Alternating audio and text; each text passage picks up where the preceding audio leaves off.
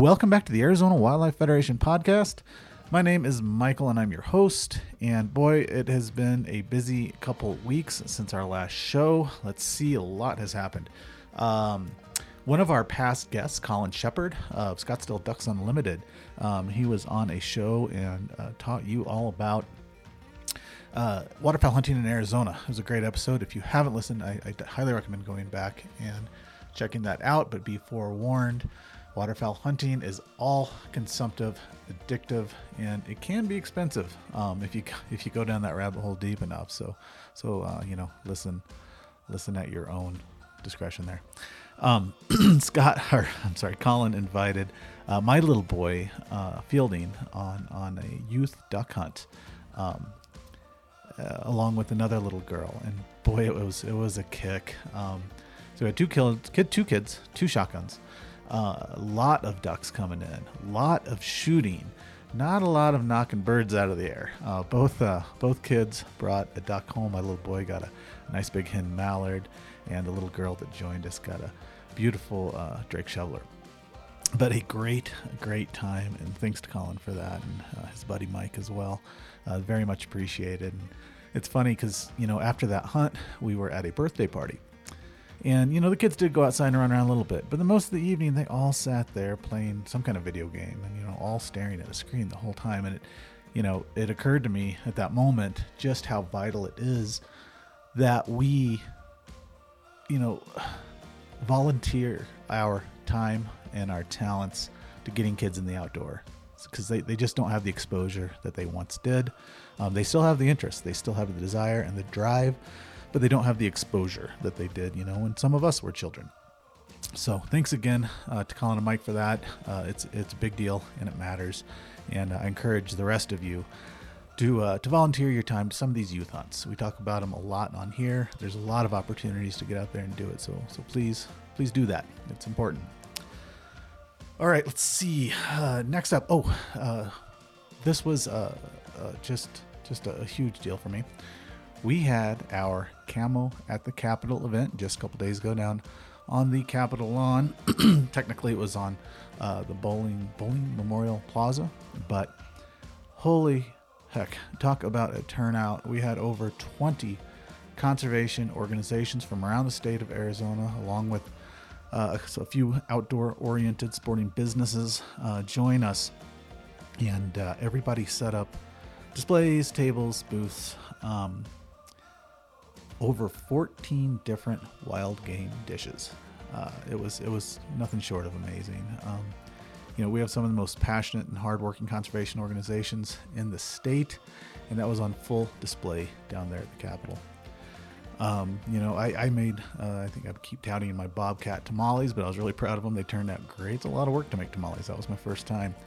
And, of all the folks, the passerbys, the legislators, the Capitol staff, all of those folks, not one person turned their nose up at those tamales, and they all enjoyed them. So, it's just a good reminder that how we present ourselves and what we do to the general public really matters as hunters. So always keep that in mind when you're out there. But it was a great event, and I want to thank all of the organizations and businesses that showed up that represented the sporting community in Arizona and, held up our values, and that's wildlife, habitat, public lands, access to those public lands, a North American model of wildlife conservation, and the hunting and angling heritage. This is all very important stuff if we want to keep wildlife and wild places around into the foreseeable future. So we're going to be doing it again next year. We're already having talks about how to make it even bigger and even better. And if you didn't get the invite this year, reach out to me at podcast@azwildlife.org, and I will make sure I get you one next year. So, all right, with that, today's show is a special one. I don't know about you, but I live in a bit of a bubble full of hunters and anglers that all look a lot like me, and that is pale skinned, bearded, and on down the line. There's a few others for sure, but I know for a fact that is not what the sporting or outdoor recreation community looks like as a whole. So, my guests today are from HECHO. That's Hispanics Enjoying Hunting and the Outdoors. I think I'm not screwing that up. This is a wonderful advocacy group, focused on the Hispanic community and their outdoor experience. And this show is all about building bridges between communities of people. How to reach across, these canyons, so to speak, to other demographics, and come together in our love, appreciation, and conservation of our wildlife and wild spaces. So I learned a lot on this show. I'm sure you will too. I hope you enjoy it. Stick around and listen to Max and Daniela give their perspectives on the Hispanic community and their outdoor experience and how we can come together for the betterment of everything that we love. So enjoy this episode, and I'll see you after. Thanks.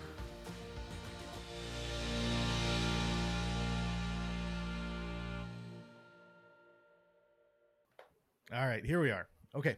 I am sitting here with Daniela. And Daniela, I'll go ahead and let you introduce yourself and say your last name here in a moment so I don't mess it up. And same with you, Max.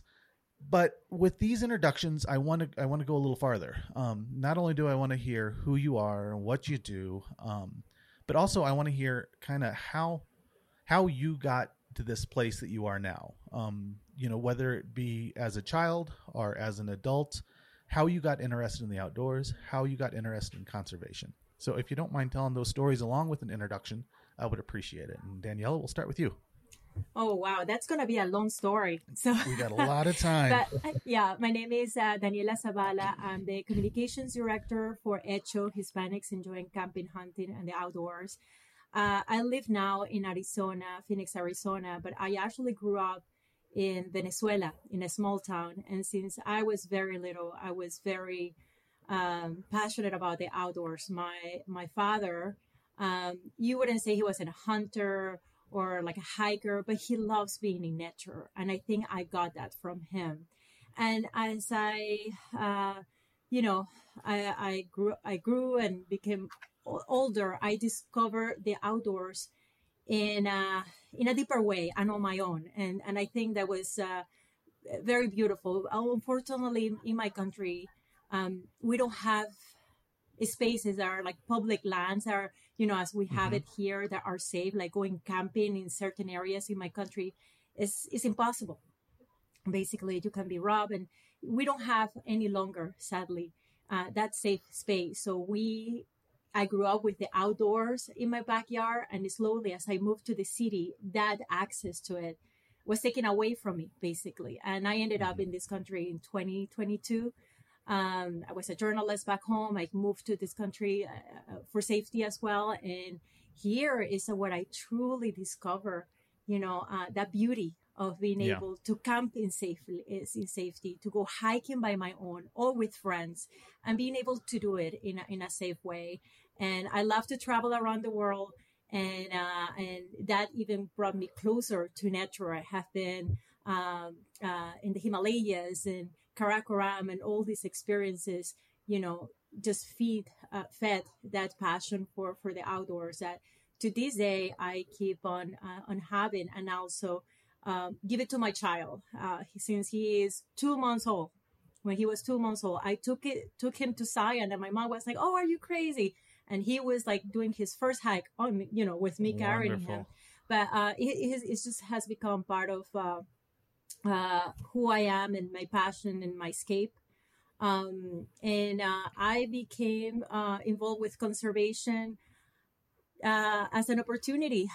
As I say, I was passionate about the outdoors, protecting the outdoors. But just 4 months ago, I joined HECHO, and it was a perfect combination to use my skills in communications and skills as a former journalist, and put it into works for something that I truly care about, which is protecting our public lands and giving access to everybody to these beautiful spaces.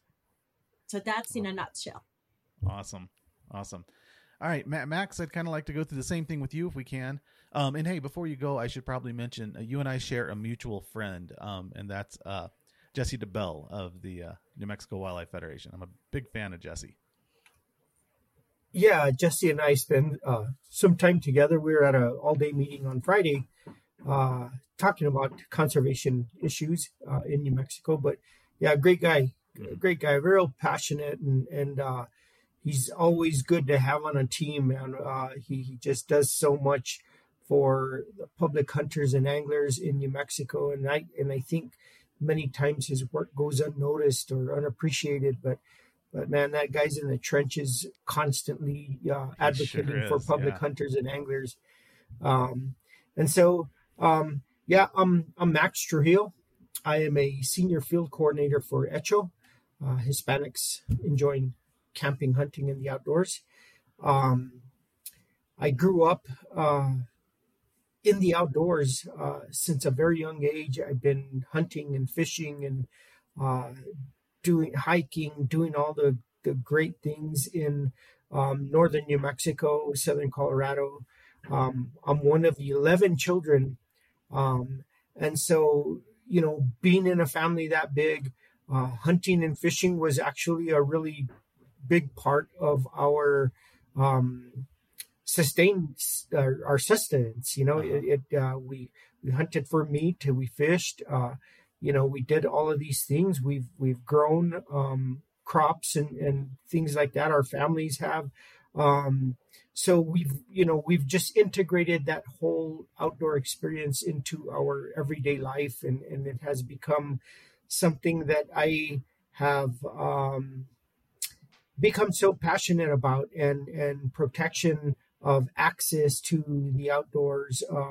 When I was young, my dad and my brother were having this debate or this battle with a private landowner for access into some state trust land where we've hunted for many years.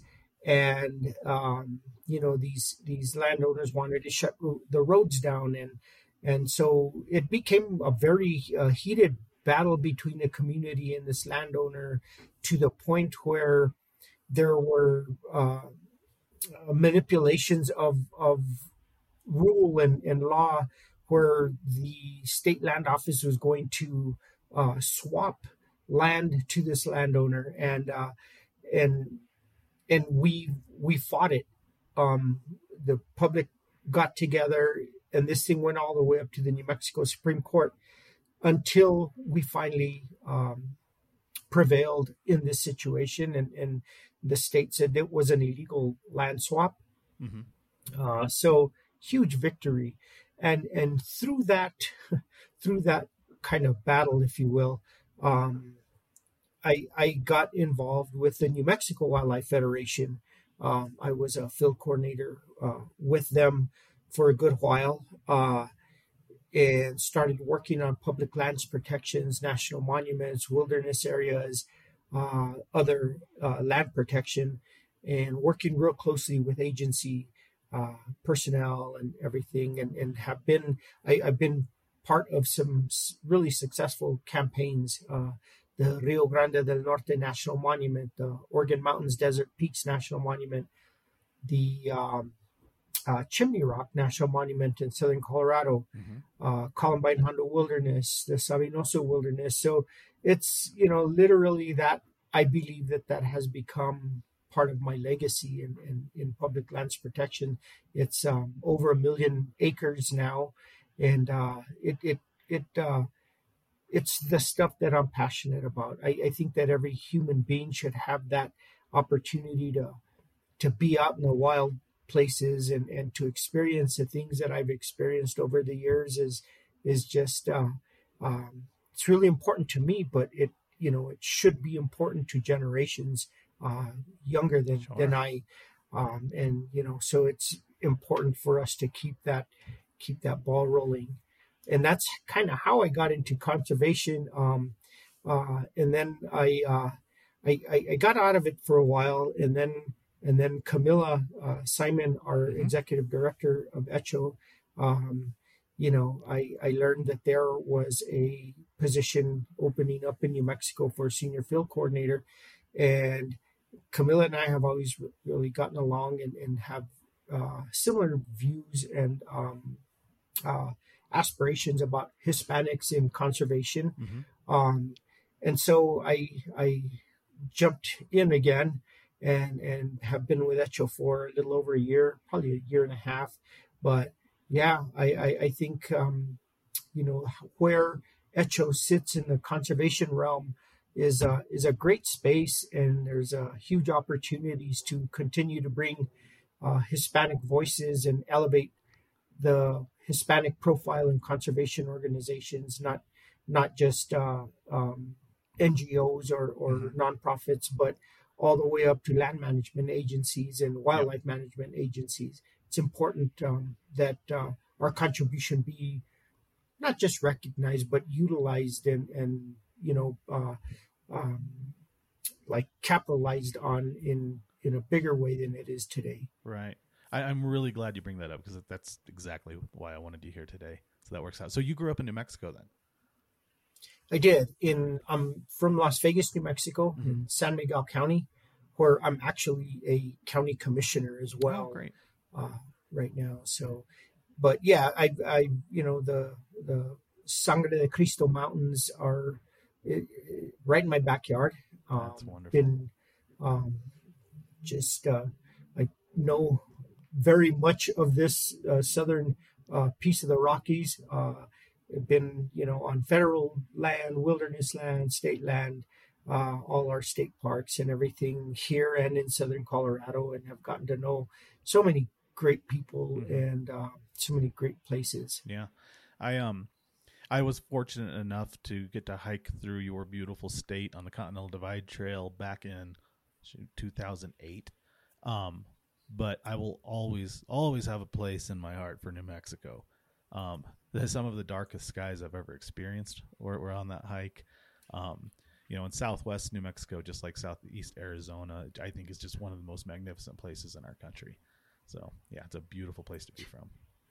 Yeah, and being neighbors, neighboring states. My brother lives in Flagstaff, and I get to get out there and hunt with him. And we need to get together when you're out sometime. I'm in Parks, just 15 miles west of Flagstaff. Yeah, for sure, man. I'd love to. Awesome. I've learned some really nice places in Arizona as well.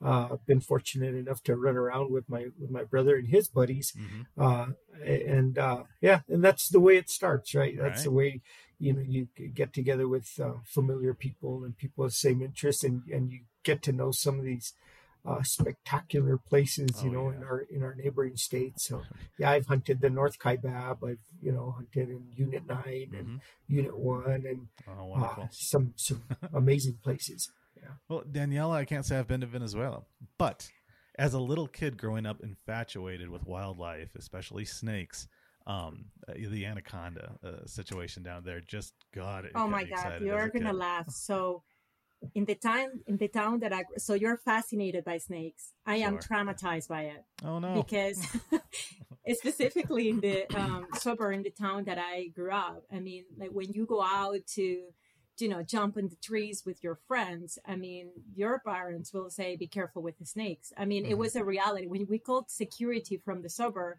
it was probably the snake was in your living room or something. Yeah. So, I mean, we were not in the jungle. We were still a town, but some reason, I mean, wildlife came to us.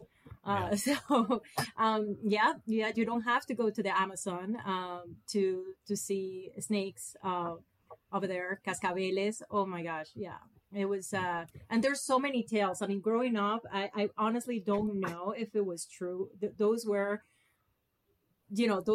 like real or not. But I mean, I grew up hearing the stories that somebody even find like a snake in the toilet. So every time, like when I was growing up, I bet you I was like checking, the toilet just to make sure, I can, it was interesting. So I was actually very scared of snakes. Growing up, ironically. Well, I think they're fantastic. You should revisit that.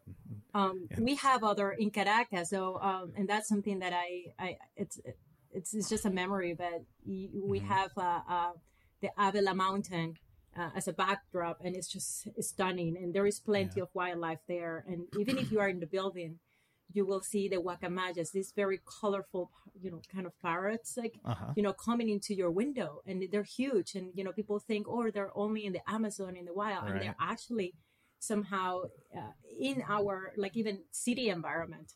Yeah, yeah. In I Caracas. found It's that a funny, lot in by the the way, tropics, that you mentioned New that you do Mexico. I tend to have get been living in wildlife Arizona in for towns. 9 years now, and just recently, just past December, I had the opportunity to go to New Mexico, and I felt the same way how you feel about New Mexico, All Michael. right. I was so blown away by the beauty when I was crossing New Mexico from the south to Arizona.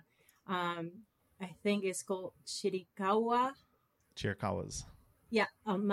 I was like, oh my God, I cannot believe I haven't been in this area. So Oh I yeah. confess that usually I go up north, so like the Right. border with Utah, Arizona, I'm very familiar with. Every Mm-hmm. time I can go and camp, I just go there. Love the White Pocket. So I was like, oh my God, I need to start exploring more the southeast of Arizona and New Mexico because there is so much beauty, Oh boy. down there. So I can relate to what you just said about New Mm-hmm. Mexico. I need to come back. Yeah. Yeah, the Chiricahuas, we have the Chiricahua fox squirrel, aka Mexican fox squirrel. It's a species that only occurs in the United States in that range.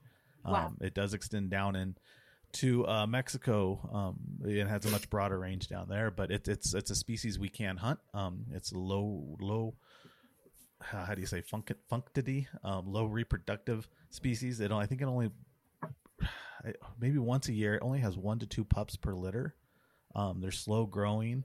They're very different than all of our other squirrels. So, you should practice restraint when you are hunting them. But my little boy and I took a trip down there and harvested one squirrel, and that was our plan, just to get one. And we wanted to make the most we could out of that one squirrel. So we ended up making chili rolanos with it. So we had Mexican fox squirrel chili rolanos, and they're delicious. But, yeah, the other beautiful experience I just had recently over there, and as I say, like having my child with me, it was just amazing. Sometimes you go to, places where you expect to see wildlife, like, mm-hmm. People go to the Grand Canyon and you think that you're going to see, wildlife. And sometimes you are lucky and you see it, because you're used to like seeing people, but sometimes you don't. And when driving from New Mexico into Arizona, we just find in the middle like of a dirt road. I was telling my husband, oh my God, I hope we don't get stranded here because this won't be a good scenario with a child.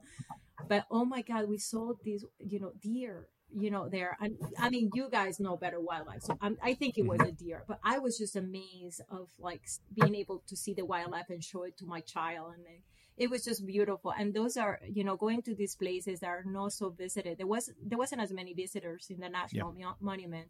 It gives you the opportunity to, as well, to have a more intimate, experience with nature. Sure. More opportunities for wildlife because, I don't know, it's like they're, it's more of a remote area. But yeah, I had a wonderful experience out there. I cannot wait to go back. Mm-hmm. I will look for the folks now. Oh, you should. Yeah. Fox squirrel. I think you probably have to get out of the monument though, and just kind of get down in the range. Maybe go. Oh, I think there's Peralta Canyon over on the east side. That is a beautiful place to visit, and you can see them through there. But yeah, I love that range. I've spent a lot of time tromping around on it, and enjoying it. But all right, guys. Well, here's the deal. I guess, in my view of the world in the conservation space, it really pesters me that there are divisions. So whether that be consumptive versus non-consumptive, so backpackers and hikers versus hunters and anglers, or if that division is based on ethnicity, it drives me crazy. It shouldn't. I think conservation is a nonpartisan thing. It crosses all boundaries. Our public lands belong to everyone. Our wildlife is a resource for everyone. I think everybody should be right up in this space, just giving it all they got, right? That's not necessarily the case, unfortunately. So, it's easy for me to work to bridge the gap between, say, consumptive and non-consumptive, or green or brown, or however you want to make those divisions, because I've lived in both of those. I know how folks think, on both sides. But I'm not Hispanic. I'm not African American. I don't know how folks think when those divisions. So I don't know how to do this. And when I look around, well, I'll put it two ways. When I'm outside in Arizona and I look around, I see as many Hispanics enjoying our outdoors as I do white folks. But I don't see that in the conservation space. So I would like to, and admittedly, New Mexico has done a much better job than Arizona on this. We're behind. So I want to learn from you, and hopefully have our listeners learn from you what we can do to work to bridge that gap. Your experiences, how they might differ from mine, how you feel. I mean, you guys obviously both work in the conservation space, but I'm absolutely certain you have a much better grasp on this than I do. So really, I'd like to learn from you. It's like, what's the difference here? Why do we not see this, here in Arizona and largely throughout conservation? And what can we do to fix this? That's broad, I realize, but jump right in anywhere you want. Sure. And I can take that. I've long wondered the same things that you are alluding to, Michael. And I guess historically, conservation itself, and what it's transformed into is has not been very inclusive of people of color, of Hispanic people, Black people, indigenous people, for that matter. Although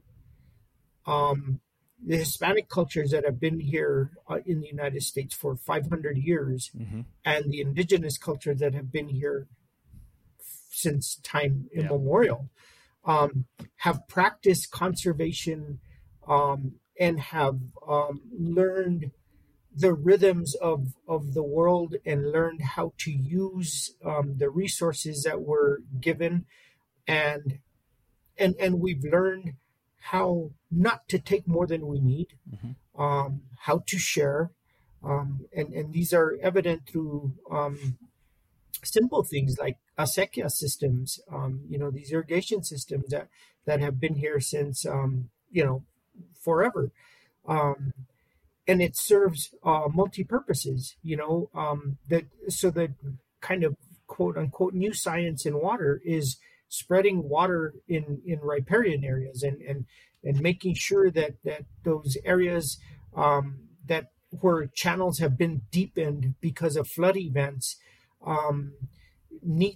that water needs to be spread out into riparian areas and valleys and things like that to make a more sustainable flow.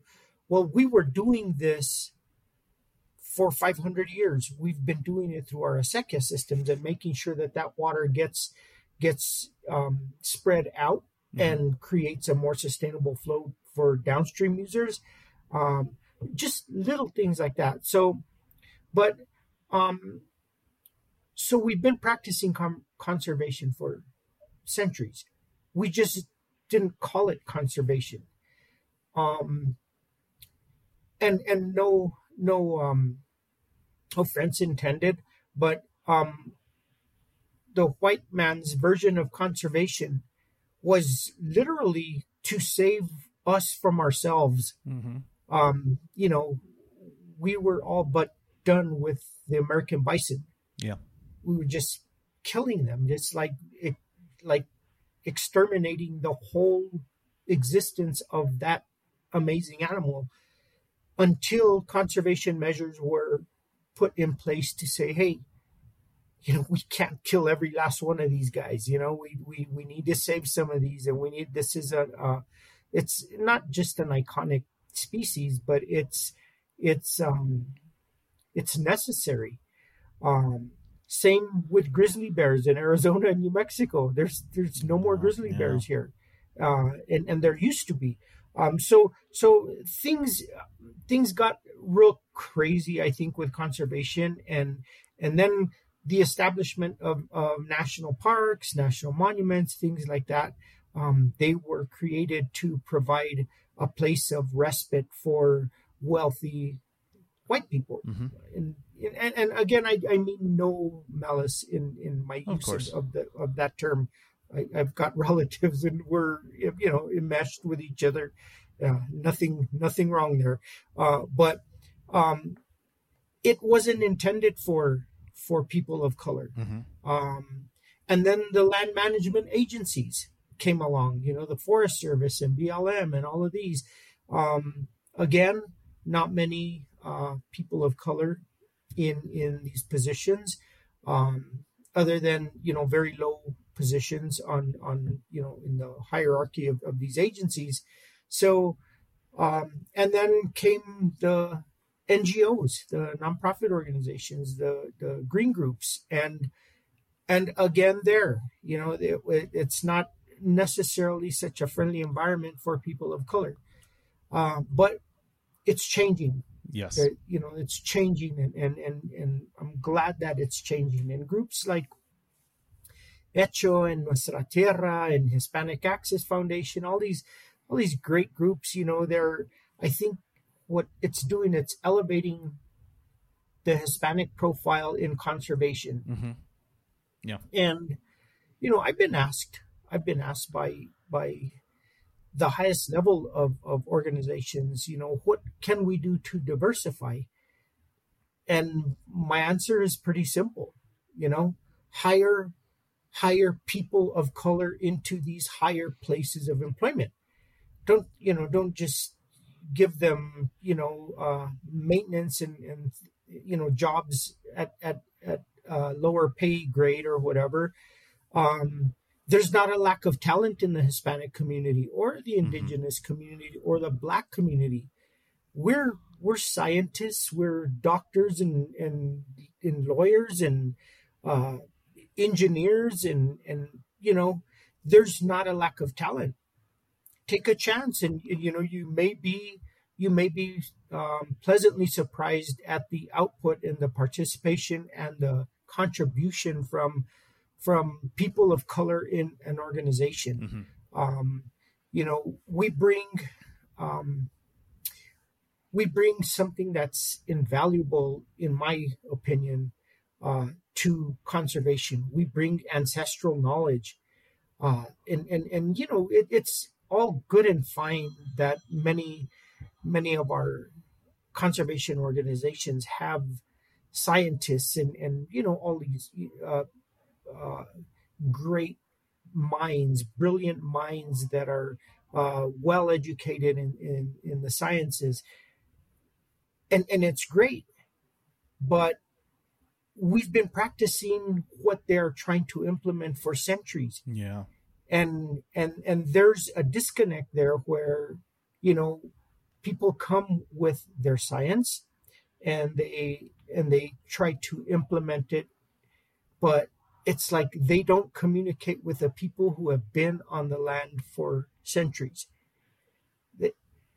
and the outcome is the same. The outcome is very often the same outcome that they're trying to produce is being produced already. There's just that lack of communication, that lack of trust, if you will, that, hey, maybe these people do know something about conservation.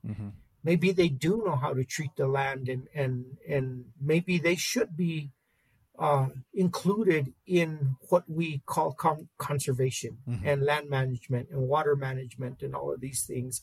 So I think there's a shift happening. I do see that. I see it where HECHO is a program of the National Wildlife Federation, as you are an affiliate of the same organization. It's happening there. There are more people of color in higher places, and I think that happening is just bringing awareness, but awareness that there's a great contribution here by including people of color, and I hate to use that term loosely. And there's always these taglines, sound bites, if you will, being used by organizations, equity and justice, and BIPOC, and things like that. And as a person of color, I don't even think it's necessary. I get that, that in our world, inclusion and equity and justice is of importance. But I think of more importance is um, inclusion. Uh, you know, organizations taking a chance on a person of color and saying, this person has much to contribute, and those contributions can be multi-layered, and it just um, makes for more sound decision making and things like that. Hmm. I just but the shift is happening. Yeah. I've seen it. I'm really happy about that. And Yeah. if I may, I Please. can add to what Max is saying. First thing, HECHO's vision and mission is elevating Hispanic voices in Hmm. conservation, and we have a network, the first of its kind, of elected officials, Hispanic elected officials, and Hispanic leaders, and that's, I think, an important step to bring more of these voices in conservations, because they represent the community. They Hmm. have so much knowledge. I mean, if you talk to, we have over 60 members right now, over 60 HELC members, Hispanic Conservation Leadership Council. And when you listen to these leaders speak, they're not only passionate about the environment and the outdoors, uh, these people have tremendous knowledge of different areas. So I think our what HECHO is doing is actually contributing. So more Hispanics, more of these voices are involved in conservation and Hmm. conservation policy decision making. And I'm going to talk a little bit about the switch that we are seeing. And I'm going to give you an example. Like I came here 20 years ago, and I remember when I was camping by myself, and I discovered that I could do it safely here. Hmm. I didn't see a lot of people like me in the national parks or in the national monuments, or even when I went hiking in any place. I didn't see, I was kind of like unusual. This is 20 years ago. And slowly I'm seeing that switch. I see more people like me, more people of colors in all these spaces. But still, it's a process, Yeah. because there is when you talk about Hispanics or Latinos, you have a big mix of people. You have people like me that are immigrants, and you have people like Max that they have been here for generations. You have people that are like young, so they're like, they consider themselves Latinx. So, and I consider myself a Hispanic. So if you look at within our community, Well, could we I have pause you right there? mix of experiences and the way how we see the world around us. Even if Okay. we are all kind of a community, we see things differently. And I'm going to give you an example of different things that might change the way how we experience the outdoors. I don't have any fear to go and camp solo in northern Arizona, in a BLM campsite. My mother, an immigrant, like has this conception of danger in the outdoors because of, what she is bringing from home. She's always concerned that that when I do that. But if you look at the very, like somebody that is in their, his or her early 20s, going camping, they probably didn't experience the outdoor as I did it progressively, like, oh yeah, I couldn't do it back home, but I can do it here. They have like this, they already feel that they can do it. So you have all this mix. Then you have some, some, and again, this is a reality. Some of our community are afraid to, even go to the national parks because, you know, even the uniforms of our rangers might bring memories of for them, Hmm. or you have people that think that going to a national park, it's very expensive, and it's not. Hmm. So there's so many elements, that might prevent Hispanics for like really taking advantage of the beauty and the access of the public lands. But having said that, I really believe that it's changing because I have seen that change in the last 20 years, and my hope is that with like the work that we're doing and the work that you do and other organizations are doing to give access to, equal access to everybody, and bring awareness to that these lands is for them to enjoy, that we Hmm. keep on seeing more people in the outdoors, because that's, and then this takes me to the next point. for people to care about the environment, for people to get involved in conservation, they need to be passionate about it. And the way how you get passionate Right. about nature is when you have that deep connection to it, when you are exposed to it. You won't care about something that you haven't experienced it, but once you experience it and you fall in love with it, you will do whatever it takes to protect it. So I also think that with this switch that we are seeing, and as I say, has been progressive, and I hope it keeps on moving forward, you will see more Latinos, more Hispanics getting involved in conservation because there are more out there. Yeah. I am a strong believer that, you know, we parents have a huge responsibility to raise the future conservationists and environmentalists. Uh, uh, um, because, you know, if we start exposing our kids since very little to the outdoors, by default, they will care about the environment and they will do what it takes to protect it. So I think also that there is a component of us as a society and as parents to contribute to conservation by like putting that seed in our kids. So I touch a lot of points here, but you know. Mm-hmm. No, that's all very, very valuable. So, you know, coming from the perspective I thought of as you were speaking, Daniela, was there's kind of two sides of this. There's one side is, you know, outside of those folks that are already out there and they're already passionate about it, it's how do we introduce the outdoors to those that haven't experienced them or been, you know, involved enough to develop that love and passion that we all have. But then also, how do you take those folks that are already there? And I know they're there because I see them out there when I'm hunting. How do we take them and move them into the conservation space? And if I could give you maybe a scenario, I'd say it's made up, but it's not. It's real. I serve as the vice chair for Arizona Backcountry Hunters and Anglers. And our board looks just like me, a bunch of white guys with beards. You know, and we do have pint nights. We have all these things that the public are open to. But, you know, if we want to add some diversity to our board and get some new voices in there, how do we reach out? You know, I mean, for a bunch of kind of dumb white guys, you know, what language do we use? Where do we reach out to? You know, how do you do that? I really am just flailing here. I don't know. And I'd love to see that. Go ahead, please. And that's a great question, Michael. And I think you're in the outdoors. You hunt, you fish, you do all of these things, and you run into people like me out there all the time. Stop and talk to them and invite them, you know, and that's where it starts. That's how it starts. My good friend Joel Gay, who is also with Backcountry Hunters and Anglers, tremendous writer, great friend. We've spent many days and nights out in the field. And then that's how it starts. You know, you establish these relationships with dudes just like you, you know, but a slightly different color.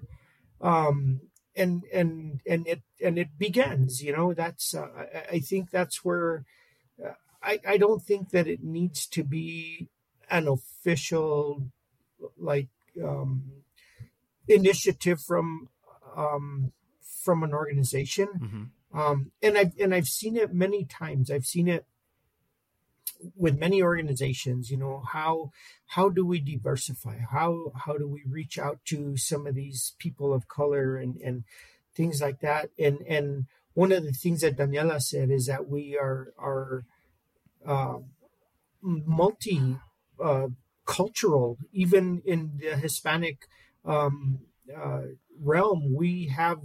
there's just dialects. There's dialects. Daniela and I can communicate sometimes, and sometimes she says things that I'm like, wow, you know, but it's our dialect. I think it's just the way we communicate. And I think knowing that not every that we're not in a monolith, if you will, and it's as diverse as as the country. It's diverse as as the United States of America. We have many many cultures, many ways, traditions, everything about us, and it's something to engage, something to dive into and enjoy. One thing about Hispanic culture is that we're very inviting people. Hmm. You come to my house, you're going to sit down, we're going to have a beer or a whiskey, and we're going to have a meal together. We're going to enjoy each other's company. You drive up to my camp when I'm hunting, same thing, man. We're going to sit down by the campfire, and we're going to enjoy each other's company and talk and joke and all of these things. It's so I think it begins there, Michael. Like just Okay. just that reaching out and wanting to know a little bit more about that. Yeah. Find a kindred spirit there, and it begins. Here we go. Right. I think I'm adding to Max. I mean, there are so many opportunities to engage Hispanics. I mean, just the fact that I remember when I was a reporter, I had a segment called Exploring Arizona. So basically what I did was going around, they actually when I was on the streets, I remember like people would say, "Oh, you're the mountain girl," like, so it was funny because it's people, I did so many news stories, Michael, and people remember me Hmm. because of that segment, and they were very curious of places to take their kids to go with their family. So I think like if different organizations provide those spaces for them to experience the outdoors without high cost, because some of our community, they live paycheck to paycheck. So if you tell them, hey, we have an opportunity for you to join X program, but it's $500. I mean, they won't be able to afford it. So if you can start giving those opportunities for these families, these Hispanic communities to experience the outdoors, and then they will see, oh, well, maybe a permit to go fishing is not that expensive, or maybe to go hunting is not that expensive. So because, even like for me, like learning as I was doing the segment, this feature news segment, I realized, oh, it's not that expensive to go fishing as I thought. And, that, so there is a lot of things, there is a lot of opportunities to get more Latinos involved through that. The other thing, just as Max said, we are very, very open-hearted people. So if you reach out to somebody, like in the field, like, and just approach them, and create that connection. We like to create that connection. Also go where we are. I mean, I'm telling you, there are like groups here in Arizona of avid Hispanic hikers that they even get together and they do trips to the Grand Canyon to do rim to rim. Try to get into those groups and get them involved. Like, hey, Okay. like we would love to organize a rim to rim. There is not only Hispanics, but like let's have all of us to go together. And that's a way to create that connection. And that's a way how, again, then you can introduce them to all these conservation opportunities that they will get involved. And I'm pretty sure like that once they know that those opportunities are there and their point of view, their perspective are of interest of you or other organizations that do conservation, they're most likely are going to get involved because they care. They just, for a very long time, our voices hasn't been heard. Yeah. Like just going back to the inclusion side. So there's a ton of opportunities, and I do believe that because there is a switch, this is changing. It's going to come out. It's going to happen. Mm-hmm. How fast it's going to happen, it depends on everybody, contribution, like what we're doing in HECHO to elevate the voices of Hispanic leaders in conservation, what you are doing as well, different, everybody has a role to play in here. So I'm optimistic about the future, and we will see more Hispanic in conservation. Yeah. It's important, I think, to reiterate that this change is happening. And, Absolutely. in the highest levels of our government, and filtering all the way down, to our organizations. And, but it is a slow pace, frustratingly so. And yeah, it's like, I want to throw myself in there and make change myself as well. And also, I'm always looking for cool people to hang out with, in the field. You can never have enough friends that are into cool stuff. But it is either there's, for lack of a better way to put it, from a dumb white guy perspective, that wants to, and I'm talking about myself and others like me that are listening, there's nuances, that make this whole conversation difficult because, a lot of us don't even know how to have it. For a really plain example is the difference between Hispanic and Latino and where to use those terms, any like cultural roadblocks that might get in the way, or also bringing somebody in. Like I used Backcountry Hunters and Anglers Board of Directors as an example.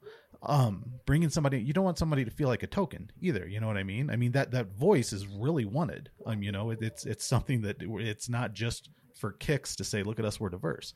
I mean, it's valued and it's wanted, but you don't want somebody to feel like a token either. So there's lots of stuff here coming from the white fella side of this conversation that acts as roadblocks. And maybe it's just all on us, but those difficulties are still there. And I mentioned this because I think that people listening do feel that stuff and they don't know how to approach, but a lot of what you've talked about does help. But yeah, and this just happened. I'm not joking. Like 2 weeks ago, with a younger friend, and I remember when I moved to this country back in 2022, and they were asking me, it's okay to refer to a Hispanic, and I was like, I didn't even feel offended. I'm like, that's what I am. I mean, I'm Hispanic, I'm Latina, I'm comfortable with it. But, having this conversation 2 weeks ago, and that's what I'm telling you about how diverse our community is and how like the generation aspect comes into place, is like, she said, I don't feel myself a Hispanic. I am a Latinx. And for me, Latinx is a new term. Yeah. So I'm okay if I'm called Latinx, Hispanics, Latina. It's an interesting thing, even for me being a Hispanic, to understand that within my community, there are people that don't feel comfortable when they are referred Hispanic or Latino or Latina. So this isn't helping me, Danielle. For my generation, is like, it's interesting. So I'm also learning. So it's not only you. It's for us, and Max can talk for himself, but for me as an immigrant, as a Latina, as a Hispanic, as a person that actually, and I had a conversation earlier with Max this morning. I mean, where I come from, we're so mixed, we're mestizos. So there is even culturally some differences of the experience that I have growing up in a very in a society where we're very mestizos and everybody feels equal in a way, because we're so used to it. And for these younger generations that grew up here, they have a different experience. So I failed you. Basically, I don't know if Max can share what he feels. But when I understand your concerns of like, sure. that first, how you refer to it. I think I would say, I don't mind being called Hispanic or Latina or Latinx. I just want to be appreciated and respected for who I am, for what I bring to the table, for my contributions, regardless if I am a woman or a man, if I am a Latina or not. I just want to see as a human that cares. Yeah. I know that sounds very like, no, kind of like romantic or something, but it's true. That's how I feel people will look at me. Sure. This whole ship, so to speak, that we're talking about does turn very slowly. But something that is not moving slowly is sensitivities in our society and culture. That is moving rapidly, and alludes to what we're talking about here. 6 months from this conversation, some of these ideas might change. But how are you coping with all this, Max? Yeah, and it's very much like Daniela was saying. I think there may be a generational disconnect, because I'm comfortable with you calling me Hispano, Chicano, Latino, whatever you want to call. I am all of that. I'm okay with it. However, some of the younger generation, they don't like the term Hispanic because it connotates colonialism and Uh-huh. things like that. Because we are also, the Spanish people that were here since the 1400s, were also colonists, Yeah. right? And some of the things we did to establish ourselves in this new country were not cool. Right. I mean, everything that the white people were doing on the eastern seaboard, the Spanish people were doing in the west, and all the way from South America all the way to Alaska. Mm-hmm. So there's this thing where um, uh, this sensitivity thing where we need to be sensitive about how we um, think of ourselves or how we identify ourselves. And I will tell you, in my family, I have everything. There's my sister is married to a guy named Schambarger. It just goes on and on and on. I have uh, Polynesians in my family. I have everything. So I think from a perspective of reaching out to the Hispanic population, regardless of their cultural, um, I guess, subtleties, if you want to put it that way, um, just reach out. I mean, it's not, it doesn't, um, I think the sensitivity is coming from a much younger generation, and they have these ideals, and I'm okay with it. It's that, I guess, that woke kind of situation that's going on. I'm okay with it. I don't have to be identified as anything. Yeah. If you want to call me a Chicano or a Latino or a Hispano or whatever, okay, I'm cool with it. But know that my history is much broader than that one little label. Yeah.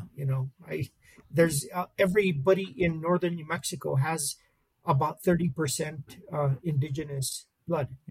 Anybody who does one of these genealogy tests in northern New Mexico, it will be revealed that you are 30% Native American.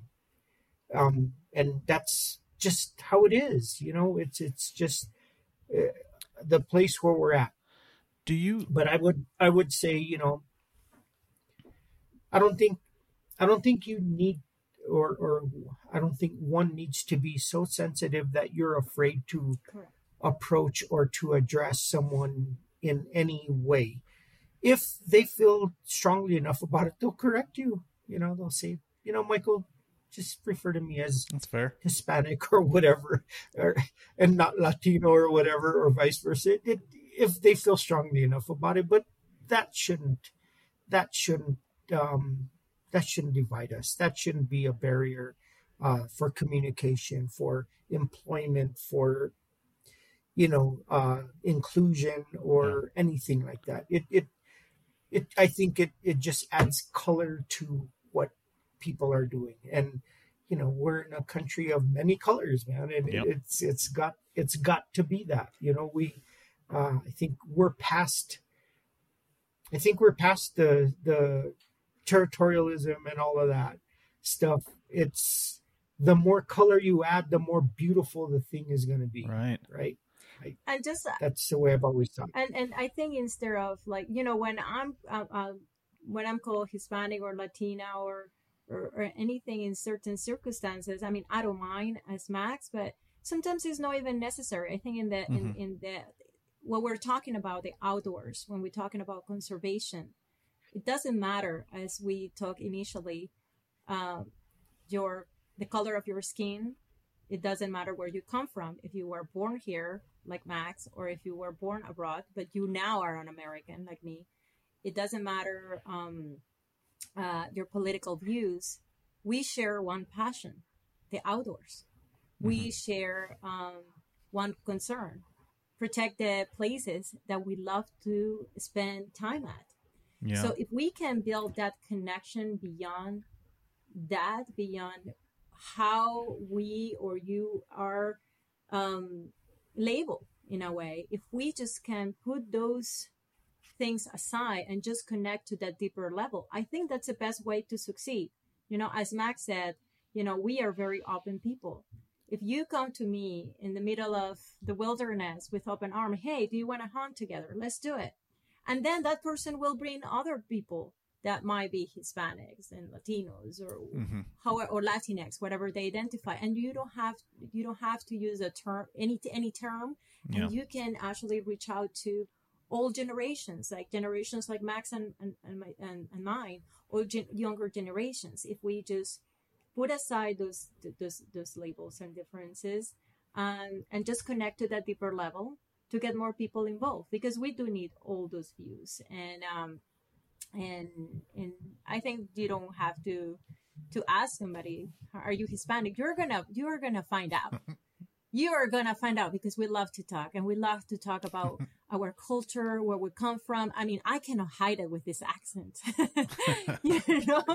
And when they say, where you come from, it's like, I am an American with an accent. Yeah. And I tell my story, and I'm so proud of where I come from, and I want my son to be proud of where he comes from, even if he was born here. So I think you can approach somebody without, having to have that conversation of who they are. They will tell you who they are and how do they feel they are. They are Latino, they're Hispanic, they're Venezuelan. Sometimes I'm being called, oh, you're from Mexico. I'm going to say, I have Mexico in my heart. I have a lot of Mexican friends, so I don't even feel offended by it. But, again, this is me, but other person, might feel offended by it. But so what I'm saying is just have an open heart, open conversation. And I think that's the key thing of bringing more Latinos, Hispanics, Latinx into conservation. Yeah. You mentioned your child, and we've talked about this younger community. Do you, in your opinion, here in the United States, are these young people, are they connected? Are they aware of this rich cultural history? I've been fortunate enough to travel to the Peruvian Amazon, Central America several times, Mexico several times, and I'm just absolutely in love with it. The family values, the food, there's just, everything is so damn rich, just the neighborliness. My wife and I, we might escape to somewhere south of the United States someday to retire. But are these kids aware of that, of how wonderful that is? Well, at least from I cannot speak for all families, or but I can speak for mine. And that my son, it's so funny because he doesn't look anything like me. He looks like his father. So he has this blonde hair, much fairer skin, and he speaks Spanish. So, and he's very aware that, I come from a different place, and I talk to him about, Venezuela, but, and I might be very unusual. In the sense that I want to expose my kids to every single culture, because for me, and that's another side of my life, since 97, I have traveled all around the world by myself. I have in over 80 countries, and I understand the beauty of differences and the tolerance to differences. And that starts by taking the chance to be people that are different from you, and learning from them, and learning about the beauty of the different religions, the different languages, the different cultures, the different traditions. And some of those traditions you can even incorporate it to your own life. Even, I'm not a Buddhist, but I have been in Asia so much. It's one of my favorite continents. I didn't grow up in Asia. I grew up in South America. But with my travels, I have had so many great experiences, and I have incorporated sort of those traditions into my life. So I think that from my point of view, my perspective with my kid is that the most exposure he has to other cultures, not only where I come from, but other culture, the richer his life is going to be, the more tolerant he's going to be, and the more caring human being he's going to be. Absolutely. But he knows where his mom come from. He knows the family values, and I tell him, hey, I know you grew up here in America, but your mom is Latina. And, it's so, so certain things I try from in my family to make sure that those traditions, those roots are preserved. Yep. And that's Yep. very important to me. Um, and that might differ from other families, but Right. I can share that from mine. And Max might have a different experience as well, because Yeah, he's not an immigrant. He grew up here, so it's from generations, right, Max? yeah, yeah. And the traditional northern New Mexican people, our story is we were brought here by Spain, and we settled around the Sangre de Cristo mountains in northern New Mexico, and we were sent to find things of value for Spain. Um, and in many cases, um, the only thing of value was the land itself that we were settling in, and it sustained people, and um, people survived the things that came with being here, flood and drought and battles and all the natural forces that we were exposed to that were unlike being in Spain. Um, so it became our communities got very close, and we became dependent on each other, um, especially because the throne, the Spain kind of uh, let us be here without any assistance from them. So we learned to survive. It's the the story of northern New Mexico. The cultures in northern New Mexico is amazing. It's a miracle that we survived and stayed. Uh, but I think because of that, our close knit culture and traditions and things like that um, have been we've been able to pass that down to our children and grandchildren and so on. Our love for place and family and all of that thing. Um, it's a little different, like we hate to see our children leave our house, but they do, and they must, and they go out and they thrive, and thank God, we can see beyond that, but it's one of those cultural things, Yeah. and so uh but like in the whole conservation thing, in the whole tradition of outdoors, it begins with planting something. It begins with using water um, correctly, uh, sharing things like that. Those cultural generational traditions are is where conservation begins, and then as we get older and learn that uh, about bigger things, and uh, I'll give you an example. My son Max the third is a hydrologist. He's now working with the U.S. Fish and Wildlife Service, but his his connection to the land began at a very young age. Hmm. We talked and we learned together about water and about wildlife and the importance of all of these things, and his passion took him in that direction. And so and that's the way it's got to start. Yeah. That for the Hispanic culture, we have to teach our kids just the simple things, and that's how it begins, and how we become a greater part and a greater contributor to the overall conservation picture. But yeah, he hunts and fishes and all of those things that we grew up doing. My daughters, I have grandchildren now Oh, that that love to be outdoors. I have a 6-year-old grandson that's crazy about archery, and I love hanging out with him and flinging arrows and doing all of those things, um and then so all of those traditions, Michael, it's easy to become part of that culture because we're so open, and it's not secret. It's not uh, it's not a closed society. We invite everybody in, and we're part of everything. And always remember that there's dudes out there as passionate as you are Mm-hmm. about the outdoors, as crazy about hunting and fishing, and putting on your camo and going out there in the early morning, late evening, and just enjoying what you enjoy. There's dudes just like you, Yeah, and we all share that common thread. that's awesome. Well, you guys, this has been hugely appreciated, enlightening, and uh, just a very useful conversation for me, and I'm sure it is for a lot of other people. But before I let you off the hook, I'd like to hear a little bit more about HECHO. Just kind of the postcard speech, where you're from, the purpose, the kind of work you do. Yeah.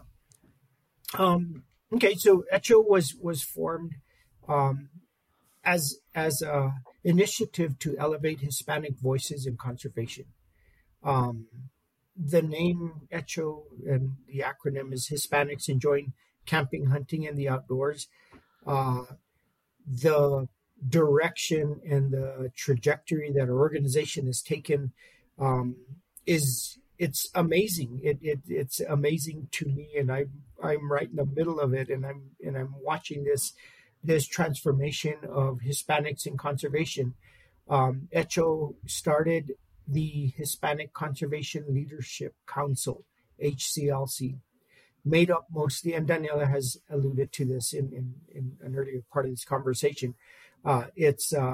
It's made up mostly of Hispanic elected officials, past elected officials, acequia parciantes, and water board leaders, and things like that. And we've convened this kind of sub organization, if you will, to move conservation policy. We're 30 members strong in Arizona. We're 30 members strong in New Mexico. We're growing, we're growing it out in Colorado, in Nevada, in Utah, and and the whole concept behind this thing is when there's an issue, an initiative or a campaign in, say, Arizona, that we feel in New Mexico they need our help. We're there to collaborate with them and to move policy. We've had successful fly-ins into DC, meeting with delegations from our respective states, and we're now starting to move the needle on legislation, Mm-hmm. law, and everything, and it's a powerful thing, and it's we're participating in something much larger than just the Hispanic culture. We're participating in lawmaking and conservation issues, protection of public lands. We're right in the center of it now. Oak Flat in Arizona is a big thing, that we're looking at. Our Arizona counterparts are advocating to stop copper mine that's going in Oak Flats. We're collaborating with the San Carlos Apache Native American tribe to try and protect that place from this devastation that's looming. I think people now, even from the mining community, are starting to speak out and saying, this mine will probably be devastating to Globe and to Superior, and may not, it may not be a good thing. So here we go. Here's HECHO at the forefront of this thing, and collaborating with the San Carlos Apache tribe, and with our affiliates with the National Wildlife Federation is now involved in this thing. So that's who we are. That's how we're functioning now, and we've got we've got employees or staff in Colorado, in Arizona, in DC, in Richmond, Virginia.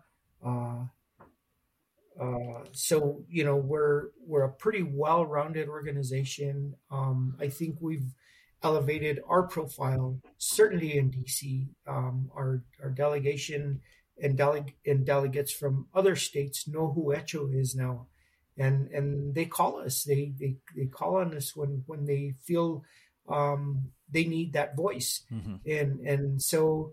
I think that's what HECHO has become, and it's slowly growing, and slowly we're seeing that shift, and then like public lands protection campaigns, they don't move without our voice, Mm-hmm. without the Hispanic and the tribal voices. Things don't move without us anymore, and so we're glad to be right in the mix of things, and to bring that voice and that contribution to some of the conservation initiatives out there. Awesome. And Mike, just to put you an example of Oak Flat, like how certain issues can bring people together for different reasons, but at the same time we are kind of moving towards the same. So for Oak Flat, the San Carlos Apache tribe they're fighting for their religious right, for their sacred land.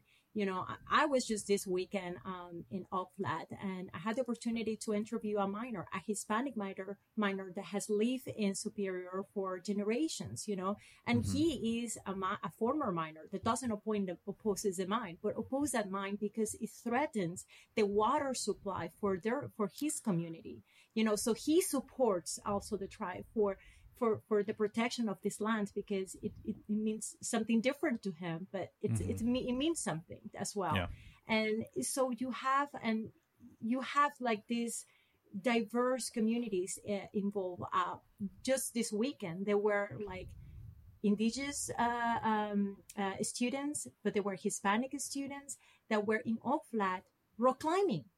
That was their space to enjoy the outdoors, to connect to nature. And I found out that they have hundreds of videos of wildlife in Oak Flat that they're trying to protect as well. So when you have these open communications with all these different people, then you find out that the connection to the land, the connection to why we should protect Oak Flat goes beyond of one point or another. It's about water conservation, survival for this community. If there is no water, I mean, we know what's going on in Arizona with the water crisis. If there is no water for these communities to thrive and survive, they will be displaced. So there is so many components. And, when you hear these kids, and they are the ones that put the cameras trying to capture that wildlife, they want to see their wildlife, for future generations to come. So for them, protecting Oak Flat, protecting this land is so important. So there's so many different views that might be one thing, but people have different reasons for it. So if we can unite all those voices for conservation, imagine what we can do. I mean, the possibilities are endless, basically. Right. We just need to unite all those voices. Awesome. Well, genuinely, thank you both for doing this work. It's hugely important, and I appreciate it, for one. Daniela, we're running in the same circles now here in Arizona, so I'm sure I will be running into you before too long. Max, I'd sure as hell love to enjoy a whiskey around a campfire with you someday. Did we leave anything out? Let's make it happen. I'd like to. Did we leave anything out? Anything important? Maybe how folks could get involved with HECHO if they're interested. They can visit our website, hechoonline.org, or we are in social media, HECHO Online, in Facebook, Twitter, and Instagram. So I'm constantly sharing what we're up to, and it has everything from like the campaigns we're working on very hard to actually tips, and actually encourage everybody, because next week there is going to be a story about Max and hunting. Actually, last month I shared some tips about hiking with kids, and we have all those tips and experiences as well to share with other outdoors enthusiasts. So check us out online. Absolutely. I'll make sure and get those links in the notes to the show as well. And I guess with that, thank you both so much. I know your time is valuable, and it is of limited supply these days. So I very much appreciate you being here and taking the time to do this. Thank you. Thank you, Michael. All right, guys. Take care. Thank you, Daniela. All right. Well, Max and Daniela are absolutely special people, and we are lucky, and I mean it, we are lucky to have them on our side working in the conservation space for the betterment of all the things that we value. So I guess to cap off that show, I would encourage all of you, whether you are light-skinned, dark-skinned, male, female, it doesn't matter, anywhere in between any of those, stay engaged in the conservation community. Reach out to others that don't look like you and engage with them. This is not only better for the humanity in general, this is better for our wildlife and our wild places, because these things belong to all of us, and we are all charged with taking care of those to make sure we still have them in the future. All right, don't forget, the show is made possible by the Arizona Wildlife Federation, and you can support the Arizona Wildlife Federation and all the work we do. And let me tell you, we have been doing a lot of work. I have been up and down the 17 to the Capitol all this legislative session, sometimes a couple times a week, testifying against bad bills and trying to lift up good bills that affect our access to wildlife and wild places and our public lands. So if you'd like to support that work, you can check it out by the link below going to our site, our website. You'll find out how you can be a supporter. You will also get our quarterly magazine that I promise you will enjoy, but more importantly, you will be helping to support the work that we do. Now, if I sound like I've been in a big hurry through all this, it's because I am. I'm heading out the door right now. We are in the midst of a big winter storm that's blowing into northern Arizona. I got word that the Highway 40 and the 17 are only open for a little while today and closing back down, so we are going to make haste and get out of Dodge while the getting's good. We have javelina tags down in the valley, and cannot wait. I don't want to miss that hunt.